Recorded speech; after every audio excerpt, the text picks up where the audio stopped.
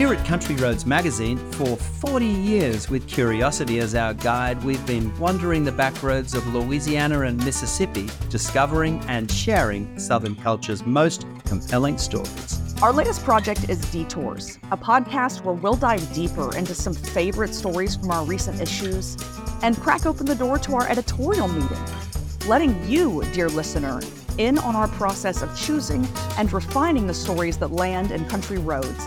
Think of it as a friendly audio companion to your monthly magazine, a chance to really hear the voices of the artists, chefs, farmers, musicians, designers, and other culture bearers who make our vibrantly unique region like no other. It's a chance to listen closer and discover more. And maybe laugh a little too. I'm James Fox Smith, publisher. And I'm Jourdan Thibodeaux, managing editor. And I'm Alexandra Kennan, arts and entertainment editor. And this is Detours, a new podcast from your friends at Country Roads Magazine. Hey y'all, it's Jourdan. Welcome back to Detours. For this episode, recorded in the Acadiana Open Channel Community Media Podcast Studio, I met with three creatives working in the Lafayette-area. Jonathan Olivier, a writer, Drake LeBlanc, a filmmaker, and Jourdan Thibodeaux, a musician, to discuss the work that ties them all together, preserving and promoting Louisiana French culture. The last time the four of us were all in one place was this past Mardi Gras, where we were each running the Priere in Lafayette-area. Jourdan, as per tradition, was the capitaine, riding above us all, pouring whiskey down our throats and yelling if he caught us not wearing our masks. That day was the first time I heard the title track of Jourdan's new album, released last March, Priere. He performed the song at the graveyard stop, a part of the Lafayette-area tradition where the whole Priere, all 400 people or so, convene in the Chautauqua Baptist Cemetery to honor our ancestors. We all sat there, entranced, as Thibodeaux and his teenage daughters chanted the words, Tu vis ta couture ou tu tues ta couture, il n'y a pas milieu. Jourdan performed the song with no instruments, only these French words that I barely even understand, ringing out across the prairie. I couldn't really articulate why the tears were pouring down my face, but when I looked around, I realized that I was not the only one. Later, I would learn that the words translate to you live your culture or you kill your culture. There is no in between. That experience and that song impacted me very, very deeply, and I started sharing it with anyone who would listen. I knew that I wanted a profile on Jourdan and specifically this song and his message in our magazine. So for our May 2023 issue, which celebrated local culture preservationists of all sorts, we had Jonathan, who is a longtime contributor of Country Roads, write the story. Jonathan is also the staff writer at the Louisiana multilingual media platform Louisiana, which was co-founded by Drake, who serves as the chief creative officer. And this story that we put together launched a brand new creative partnership between our organizations in which we at Country Roads will publish stories on Louisiana culture in English and Louisiana will publish the same story in French. It felt only natural to bring all of these parties together to further this conversation on how art and content creation can further the gospel of Louisiana French culture. So in this episode, we discuss the collective experience of mourning the loss of this culture, which is conveyed so viscerally in Jourdan's song Priere, as well as the sense of community and traditions that are at stake. We also discuss Drake's work in creating the music video for the song, which has added an entire other layer to its impact as a tool to recruit lukewarm Cajuns like myself to the work of living out their culture.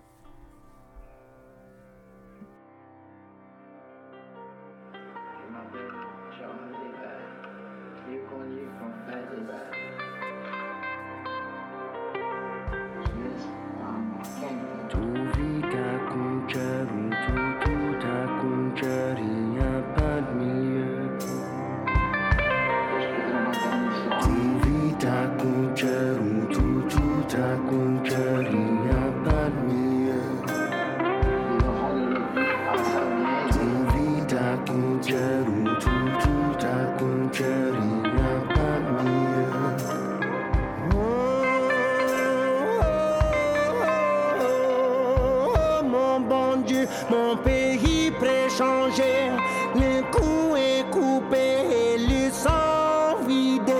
Y a trop de jeunes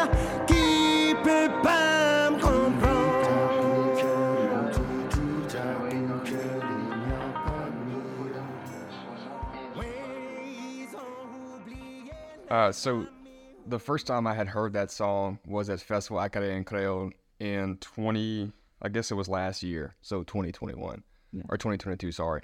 And it was the last song I believe Jourdan had played that night, and it was dark, and it just kind of started off somber. I had never heard the song before. And then when he started singing, the lyrics immediately just kind of hit you, right? Yeah. And there was that refrain that he sings.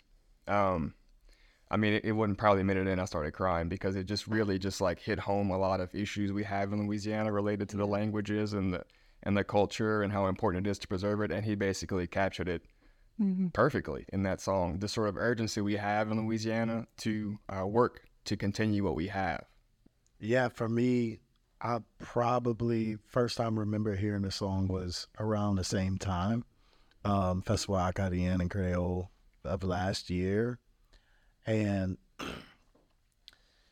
Jourdan is a good friend of mine. We were already working together just because of the nature of his music career and my career in media. And it wasn't like hearing that song, like it didn't sound like a new sentiment, right? Like it was already like so familiar, just like me knowing Jourdan personally. And knowing like what our missions are individually, and like what we get up and try to do every day for our culture through our work and through like our social lives and through our personal lives, etc. It was already like, I was like, this is just what we've been talking about, what has like been our daily mission, but just encompassed in 1 3-minute song, 3-minute, 30-second song, whatever. And so it was nice to hear it, but I definitely saw it as a tool that would be used to bring the stragglers on board for the movement, as far as like preserving our culture. But I always make an emphasis to say not only preserving our culture, but promote it, because preserving it like that, the bulk of that work is done by our predecessors and the people that came before us and started a lot of these grassroots movements. But now I feel like it's on people like us and these newer generations to like promote it and continue it. Yeah, and that's exactly what that song is doing and what the lyrics are doing. So for sure. I might identify a little bit as one of the stragglers in that I feel like I've always identified very deeply with my particular Cajun culture and felt very strongly about it, but I haven't made the move to go, and I've taken a lot of like university French classes, but I've never made, had to push to go and learn how to be part of it in that whole sense, in that most important sense in a way. And I felt a sense of urgency hearing this. And so I feel like, those are the people you're really kind of hitting in the gut with this song. Yeah. And if I could just say one more thing about it, like, I think the thing that probably hit me the most with maybe, just so emotional hearing it was, and one of the lines Jourdan says, right, in French, there's a lot too many people who can't understand basically what I'm saying, can't understand the lyrics. And that's so true, because it was kind of odd to be in that group of people knowing that probably 90% of them couldn't understand the lyrics, right? And for me, it drove home how much we have lost as a culture. And that's just related to the languages. For sure. It can go on and on. Jourdan, what about you? How does it feel like whenever you first started performing this for crowds? What was it like to kind of see that reaction? I don't know. Surreal, I guess. You get the positive feeling of seeing that they have a lot of your people that understand, seeing that they have a lot of people that appreciate what you're doing, what you're saying, that you're touching people. You get that positive, but at the same time, you get a massive flow of, I don't know, sadness, whatever the word is, because of the fact that they relate so much to it. Mm-hmm. So it's nice to see people that understand and relate to what you're saying, but it's also heartbreaking to know that so many people think and feel the same thing. I mean, I think the word is mourning. I mean, I've like listened to the song like as an audience member. I've like seen it from the perspective of like not being a musician on stage, but like being on stage with the musicians and kind of like sharing their perspective of like looking at the crowd like receive the song, and like every time and just like, and then I've also watched countless of hours of footage just to make the music video for the song. Right, I want to get back to that in a little bit. So it's like I've been able to study a lot of faces from the stage and from the crowd, like over and over again. And it's like if I had to like tie one word to that song, which is like it may sound sad, but I don't think it is. I think it's powerful, but it's mourning. It's like a sense of mourning when you watch people receive this song. You know, it's they're mourning. They're mourning something because like they know that if it is still there, that like it's faint. And you know, I also think it's ironic that the urgent feeling that song gives, it's like, it's a slow song. Yeah. It's a slow song. And it's like, how could something like that slow and kind of like this sway, you know, similar to like the waves in the ocean, just kind of like rocking back and forth. How can something that slow still give such a sense of urgency? Right. Jourdan, if you don't mind me asking, where does this song come from? What influences did you pull from? How did your process look like writing it? I think anything I've ever heard in my life is an influence. I think the songs I listen to, I think, you know, the sound of my horse feet on the road, the sound of a boat motor running through the basin. I mean, whatever. Everything has a melody to it, has a rhythm to it if you just listen, you know? So I don't ever consider, I don't know, where any direct influence was musically. Sure. Everything I do, I try and just do based on pure feeling. It's just, these are my actual feelings. These are my real emotions put into sound, you know? As far as the lyrics go, I mean, it's called La Priere because it was literally like just praying about it, you know? I mean, that's not just said something to be cute. I mean, it was something real, you know? Whenever I want to come back to the music video, whenever you guys were talking about how to bring this to life from a visual sense and a movement sense, what were those conversations like? A lot of the places look very familiar, and I assume are very personal. What was that like for you two? Well, I think me and Jourdan are two like very creative individuals in our own right, and that's always like just the nature of the job. It's like it always presents a challenge because like, you know, this is Jourdan's song and like he has like a very specific vision of like exactly how like he wants it to look in his head, and then like me as a filmmaker, like, you know, like I'm like, oh man, like I got like this idea, like this is how I would like portray this emotion, or this is how I like would portray this image. And I told him it was so funny because y'all, if y'all know anything about me, I never, ever, ever, ever sit down with like clients, but that just goes to show that like what me and Jourdan have is like far beyond like a working relationship, and we actually are friends, and we actually do like respect each other as far as like our opinions and methods for preserving and promoting our culture. That me and Jourdan sat down in his house in Cypress Island for like, man, we must have worked on that for like 2-3 days straight. Like, yeah. I mean, like, you know what I mean? A week of, I mean, I like 2 of those nights I even ended up just like spending the night at his house because we was like literally like working on it until we, you know, fell asleep. But I think it was like perfect harmony of like, these were the ideas that like Jourdan had. And then we also had like from the business standpoint of like, hey, like we want to get this message out in sync with like the festivals that are coming up and a lot of high potential for exposure. And I was like, all right, look, I was like, well, realistically, we can pull this off. Thankfully, like we live in the swamps pretty much. So it's like a lot of the imagery that we wanted was close by. And then we sourced a lot of those images were just from other shows that I'd already filmed in the past that, you know, we just happened to have. And, you know, in those moments, like before we had any idea of what the La Priere music video would be, we knew that performance footage of La Priere was like essential over any other song. Like we knew that like that was the one that's like, if there's anything that we need to like film from start to finish, it needs to be a live performance, a La Priere. So we had that foresight a year in advance. Wow. And then when it was time, like everything just fell, you know, it fell in order how it needed to, and we made it work. Yeah. I think this gets communicated in the music video very well, but you know, people think of like what Cajun culture is. There's a lot of like commodification. There's a lot of ideas of what that means.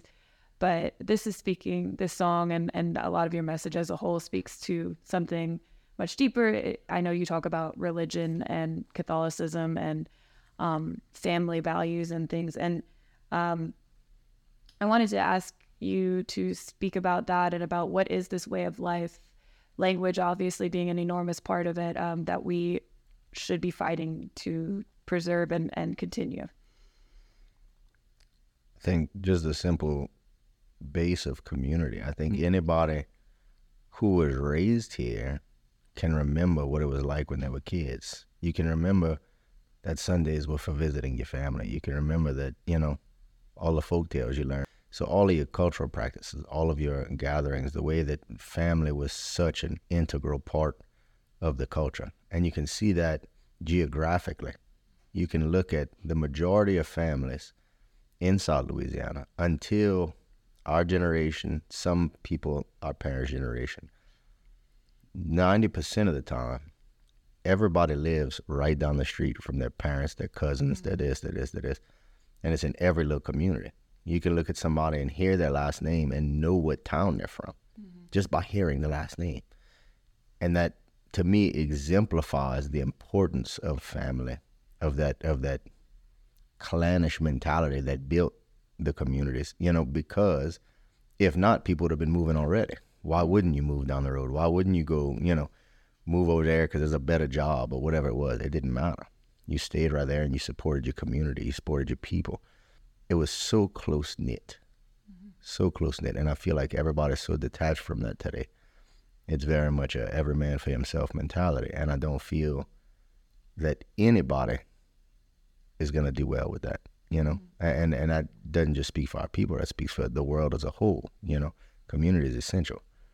And that being said, so one, those practices, the bonding and sharing of life, not just things, but life, the way you spend time with people, the things you do when you're spending time.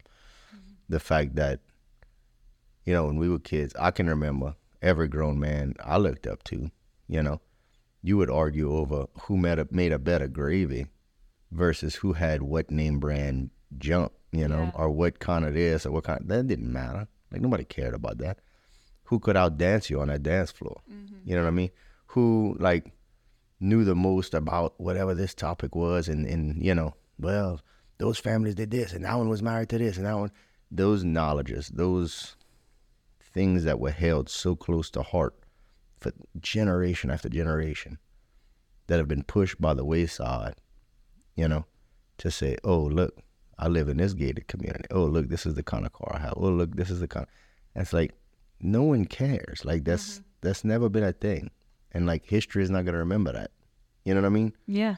So why not focus on the things that made you? Everybody from anywhere in the U.S., and I'm sure it's similar in other countries, anybody who's older will always tell you, oh, when I was a kid, oh, the good old days, oh, things used to be like this. It was the good old days. Well, if it's not like that today, it's because you're not doing it.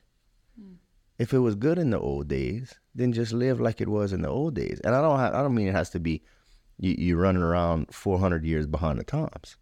I'm talking about just your social environments, You can still use a computer. You can still call people on the phone, whatever. Yes, of course, adapt to technology and whatever.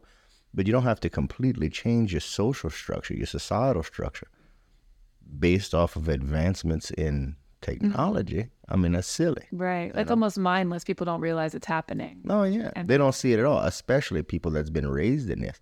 People that don't know life without the internet. People that don't know what it is to not be able to call somebody on their cell phone. Right. Oh, there's an emergency, but they out fishing. I guess they'll find out tomorrow. Yeah. That was real life. That was, for everyone for a long time.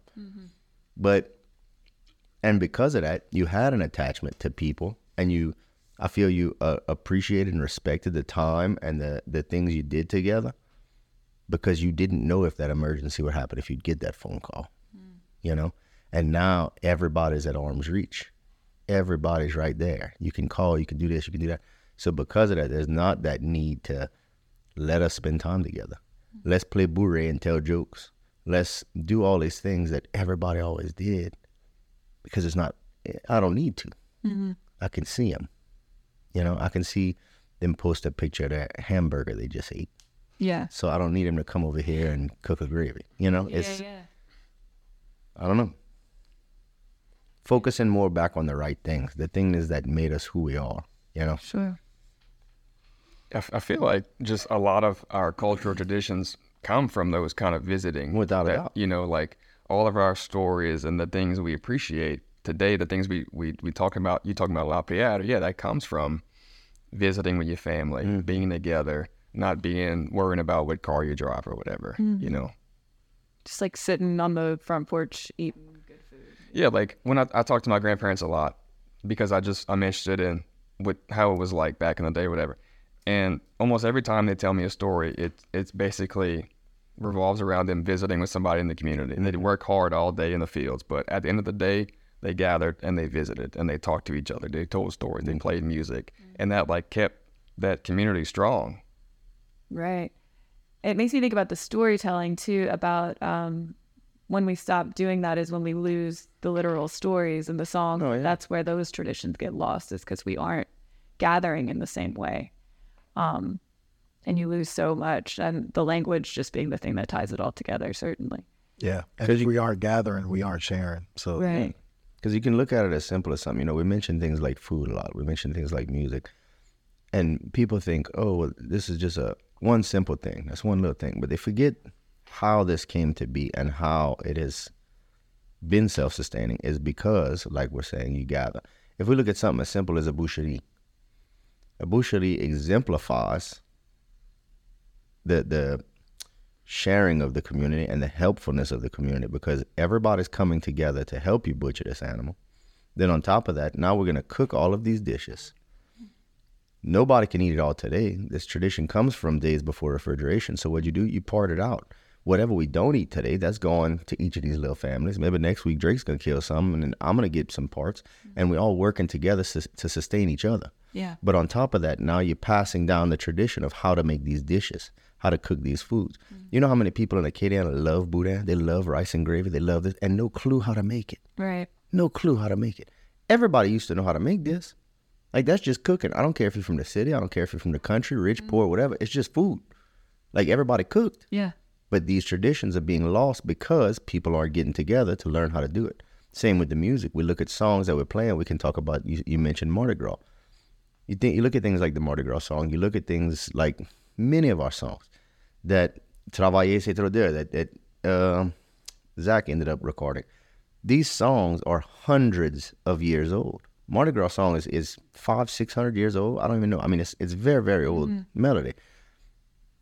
And these songs were not recorded. That means that this was just getting passed from one to the next, to the next, to the next, auditorily. You know, like just son to father. Yes, people. You heard the song enough times that you could sit down and figure out how to play it. Like, you can't do that without coming together. Right. You know, it's required. And like I said today, just there's so much space between people that is, I don't know, it's sad. Yeah.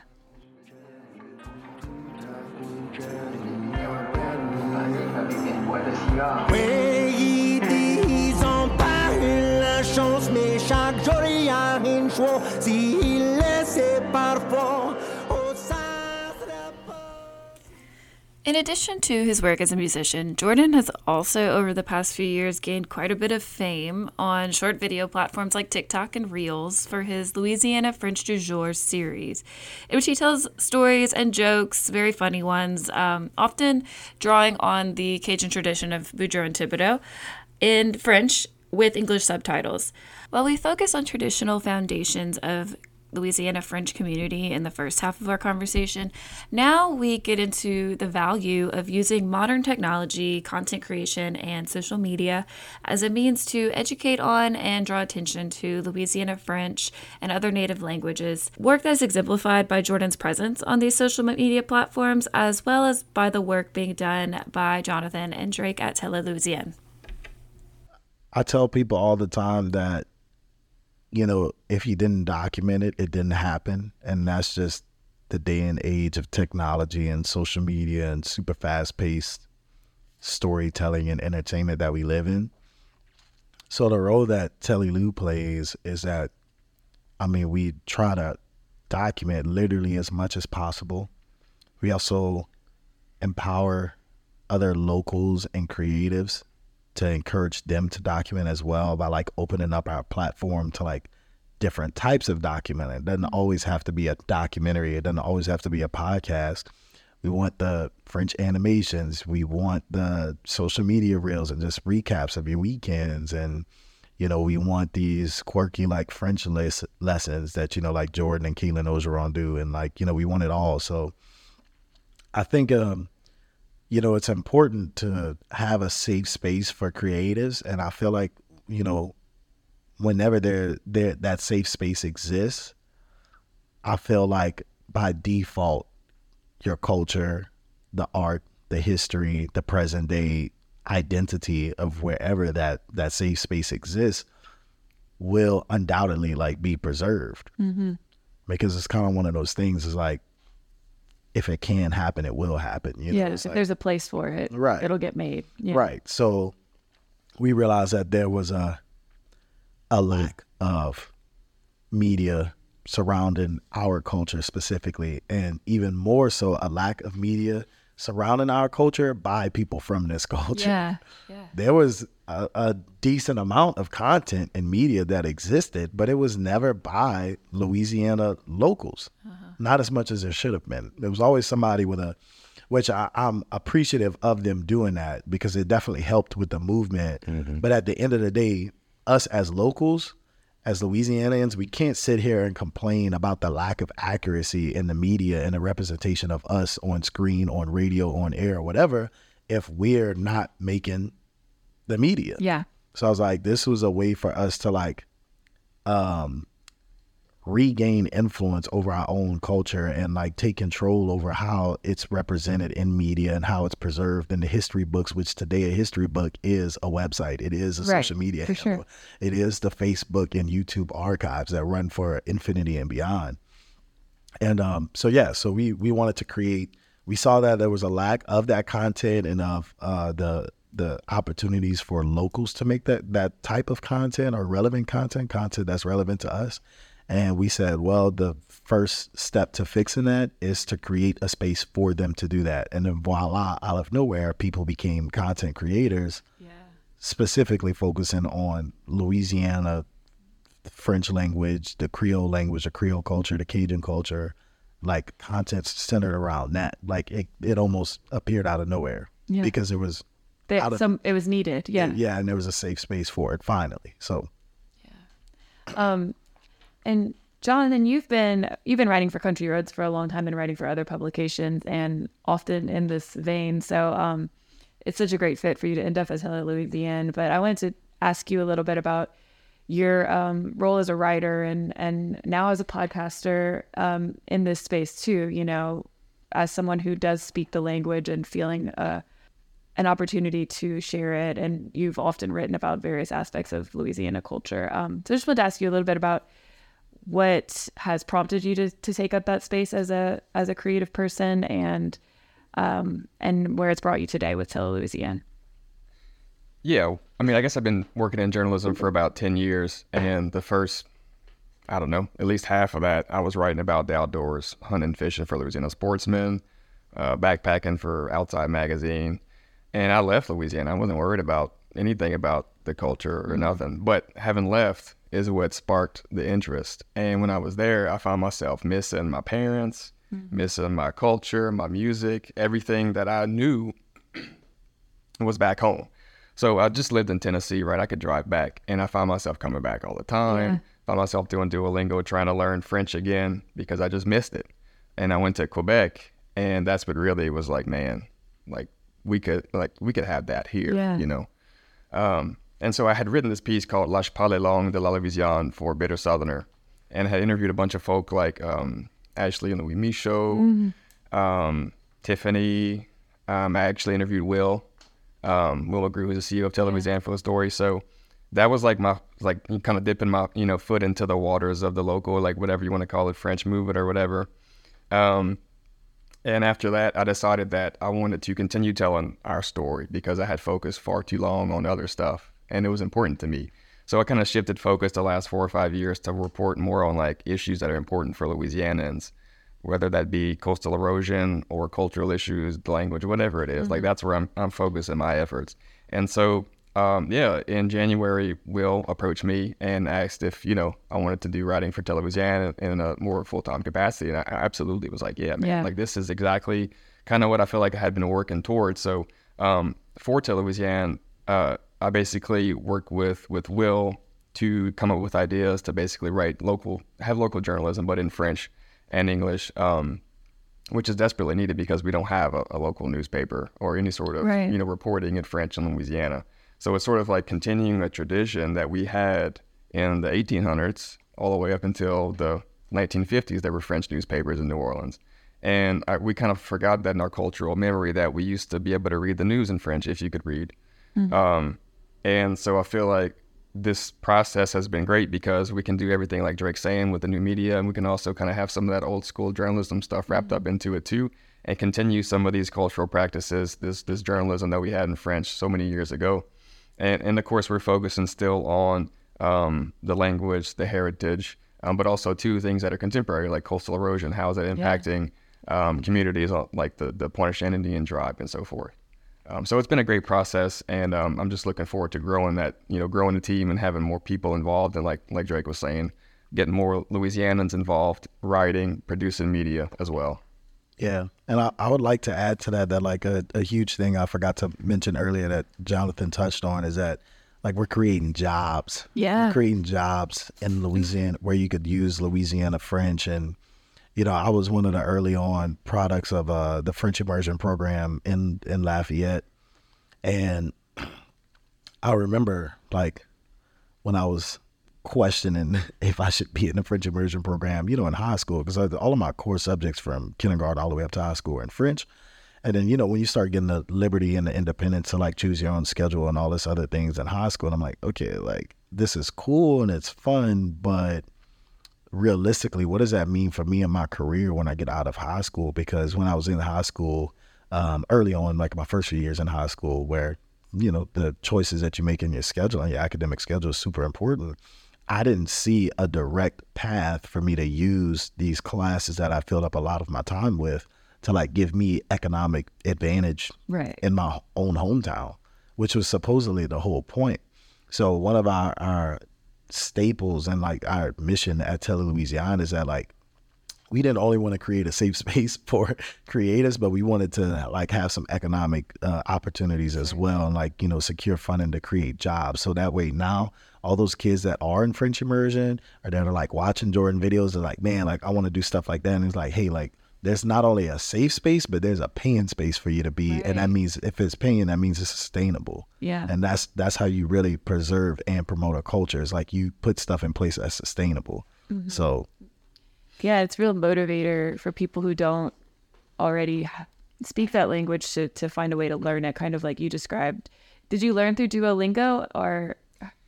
Oh, I was just curious. Yeah, I was doing that in Tennessee because, I'd heard it as a kid, and I was, I took classes in high school, whatever, and I was just trying to brush up on it. Yeah. But back to what Drake was saying too, though, I really am appreciative that Louisiana exists because I spent a lot of time relearning this language. Yeah, invested hours going to Canada, whatever, because I need to know it for me. For sure. But also too, it's great that I can use it as a job now. Right. That Louisiana exists in Louisiana to provide me an economic opportunity. For me, that was huge. Right. And I'm so glad that it exists. And I know there will be future opportunities because that seems like where we're going with this. Mm-hmm. I feel like this movement is like telling people, learn French, but also too, like, you can have a job in French. It can sustain you too. We can live in the language. Live in the language. I love that. I wanted to ask you guys about resources that you might recommend for people kind of like myself who are interested in learning the language later in life. I know obviously locally we have a lot of great French immersion schools for people who want to get their families involved in that, but for adults, like we have a lot of French tables, I know, but wanted to ask you guys how you would recommend people get started. Yeah, I think the French tables and all that and the classes, all that stuff is great. We currently have a adult kind of like summer immersive French immersion program. I don't know what the technical term to call it, but like with St. Luke that's getting established in Arnaville, that's going to be a great opportunity when they open up their doors. But when people ask me personally, like the first thing I tell them is like, switch your phone in French. I'm like, you know, all those icons, like, you know, what the little gear icon mean, like that's your settings, like, you know where everything is, because we use it all day, every day. So that'll help get some legitimate like French vocabulary in your system. I also tell people music. Like music is so easy because it has a rhythm, it's poetic, there's like patterns in music, so it makes it really, really, really easy to remember. And it's like, I know a bunch of people that can recite lyrics to French songs and don't know what they mean, but being able to recite it and pronounce it properly is like that's a huge step in the process, right? So like listening to French music and going research the lyrics, you know, we did the work for you on La Priere, you know, shameless plug, but like we did the work for you because we have the subtitles. You know, but it's like doing stuff like that. And then also my third piece of advice that I always offer is going back and watching whatever cartoons or movies that you remember from your childhood, like that movie that you've seen like 50 times, go rewatch it in French. Almost everybody and their mama done seen like every Harry Potter movie ever at least 3 times. I'm like, go back and watch it in French. You know what's happening. You know what's being said. Yeah. And it's like, you know, and with you know, to touch on what Jourdan was saying earlier, like using that technology to our advantage is like, you know, it's like if we let it, it'll kind of like kill us. And I mean that figuratively as far as like the culture and all that and like getting away from our traditions, but we can use it to our advantage. Sure. Netflix has like this amazing software that any piece of content that you watch on Netflix can like the AI or the whatever it is, the algorithm, the powers that be can like transform the audio to a different language. Wow. Like it transforms like you can listen to the audio in like different languages that the film wasn't originally filmed in. And then you can still have like your English subtitles. And it's like, I feel like those steps alone is something that people can implement today because it takes time to like sign up for a class, figure out, you know, telling people to go to a French class is like telling them to go to the gym. And it's like, yeah. Like it sounds good and everybody's going to agree to it. But like when it boils down to it, you know, are they really going to do it? But it's like, no, actionable items today is like, if you hear this right now, switch your phone to French. It's super, if you care about learning it, it's super simple. You know how to at least get back to switch it to English if you like really get lost and like lock out of your phone, but it won't happen, you know? Yeah. And I feel like those are like easy steps to like, really, it's super accessible. You know, daily exposure to the language, which I feel like is important. That's where the immersion aspect is. It's like, how do I immerse myself in this culture, but also how do I immerse myself in this language? And use it every day. Yeah. Daily exposure. Yeah, I agree with all those things. I think I did that too, like early on, switched my phone into French. And I'll add to that too. What helped me a lot was immersion, not as a kid, but as an adult. And if you are an adult and you want to get interested in French, I would look into Saint Anne. Yeah. And I know it's a lot to take 5 weeks off. People got jobs or whatever. But if you can, I would highly suggest doing it. Because if you do know some French, it just comes flooding back by the first week because you can't speak English the whole time you're there for 5 weeks. And for me, immersion was a huge tool to get me more comfortable speaking the language, to learn a lot more of it. And then from there, you can come back to Louisiana, go talk with your grandparents, go to the French table, you know, and you kind of have that, you lose that haunt, you know, that kind of like you might have if you learn in the language at first, like you may be afraid to speak because you don't want to mess up, right? And then I think immersion helps you to forget all that because you just got to speak the language. Yeah, because it's a safe environment for learning too. Yeah. Yeah. Well, great. Well, so one way that people have been learning at least some vocabulary is through Jourdan's new, it's not that new, I guess you've been doing it for a little while now, Instagram videos and series. Tell me how you got started doing that. What made you want to use that platform as a way to kind of, and to do it in a really fun way? Where did the concept come from? Well, the objective was just to find a way to engage with young people that wasn't intimidating, you know, because there's so many people that are interested. They really are, you know. They'll tell you that all day long. I'd love to learn. I've been wanting to learn. And providing them something that wasn't such an academic setting, something that was just fun and silly, whatever. But you get that exposure. You get that.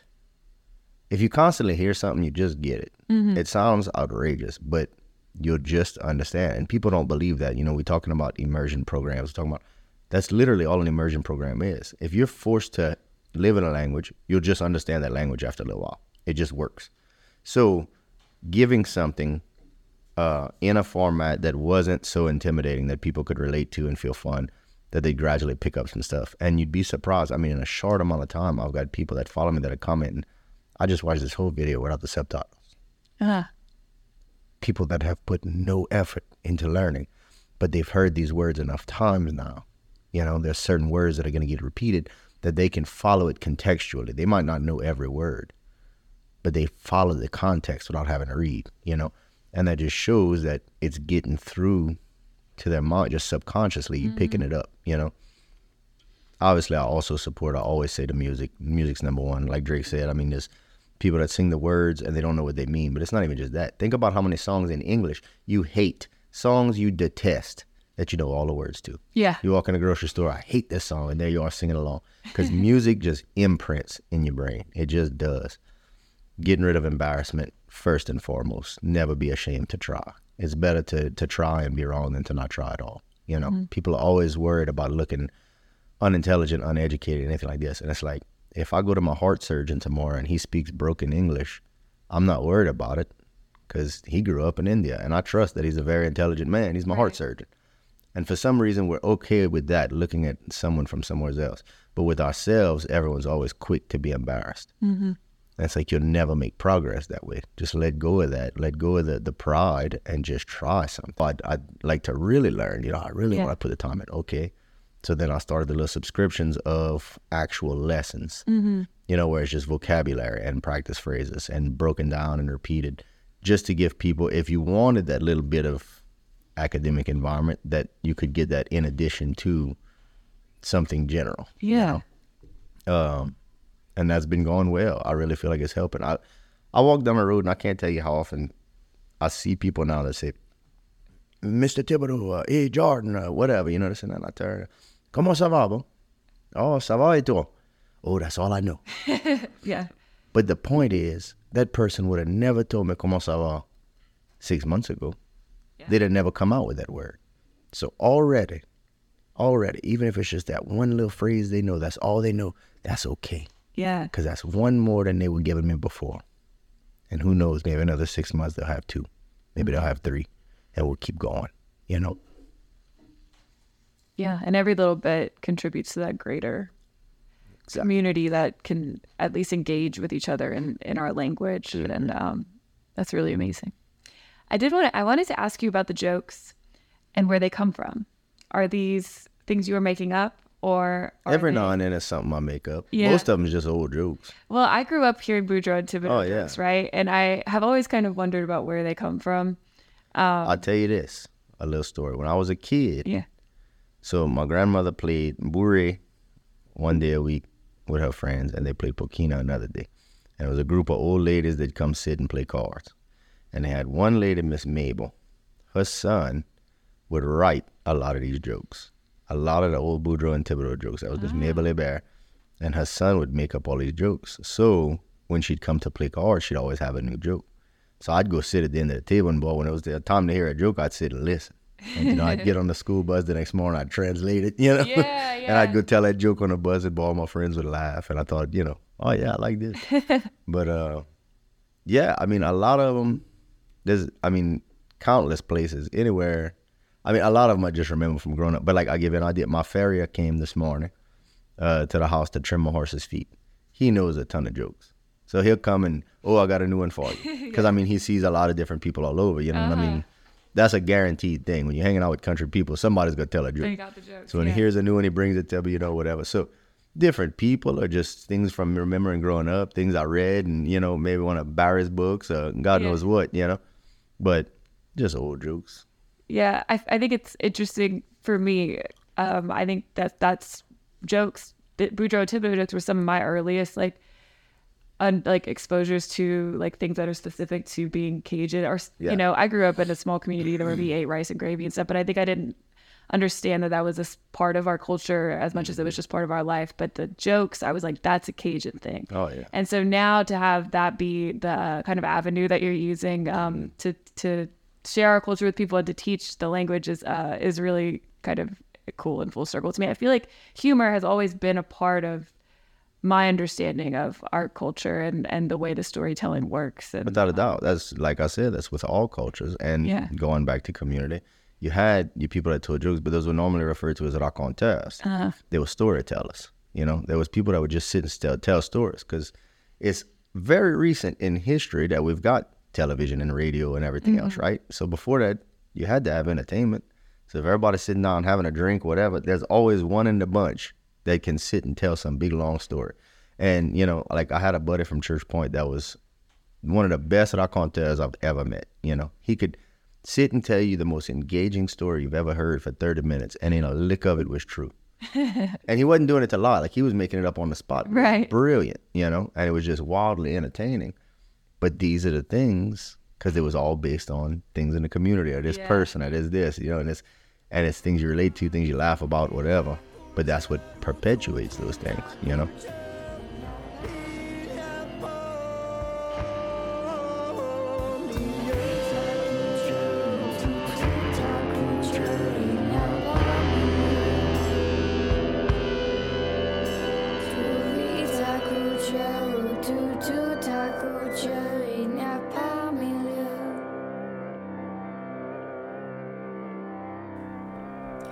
Find Jourdan's album La Priere on streaming services and at Valcour Records, who we are so grateful to for allowing us to use the song in this episode. Valcour is an independent Louisiana music label based in Eunice, and their website is valcourrecords.com. Learn more about the great work Jonathan and Drake are doing at Tele-Louisiane at their website, telelouisiane.com, and you can find Jourdan's Louisiana French du jour videos on his Instagram and TikTok accounts. Just search Jourdan, that's spelled with a U, Thibodeaux, on those platforms, and you should find it pretty easily. Since we recorded this episode, Jourdan, Jonathan, and Drake have been part of a new initiative to mobilize the people of Louisiana around the preservation and promotion of our culture and language. The organization is called L'Assemblée de Louisiane, which you can learn more about on Instagram, Facebook, and X. All of this, as always, will be linked in our show notes at countryroadsmag.com/detours.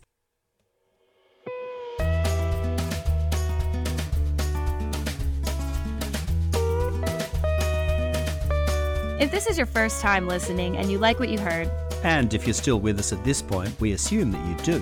please subscribe to Detours, give us a rating, and maybe even send it to a friend. And if you're not already reading Country Roads magazine, you probably should be. To read online, find a copy, or subscribe to have the monthly issues delivered to your door, visit countryroadsmag.com.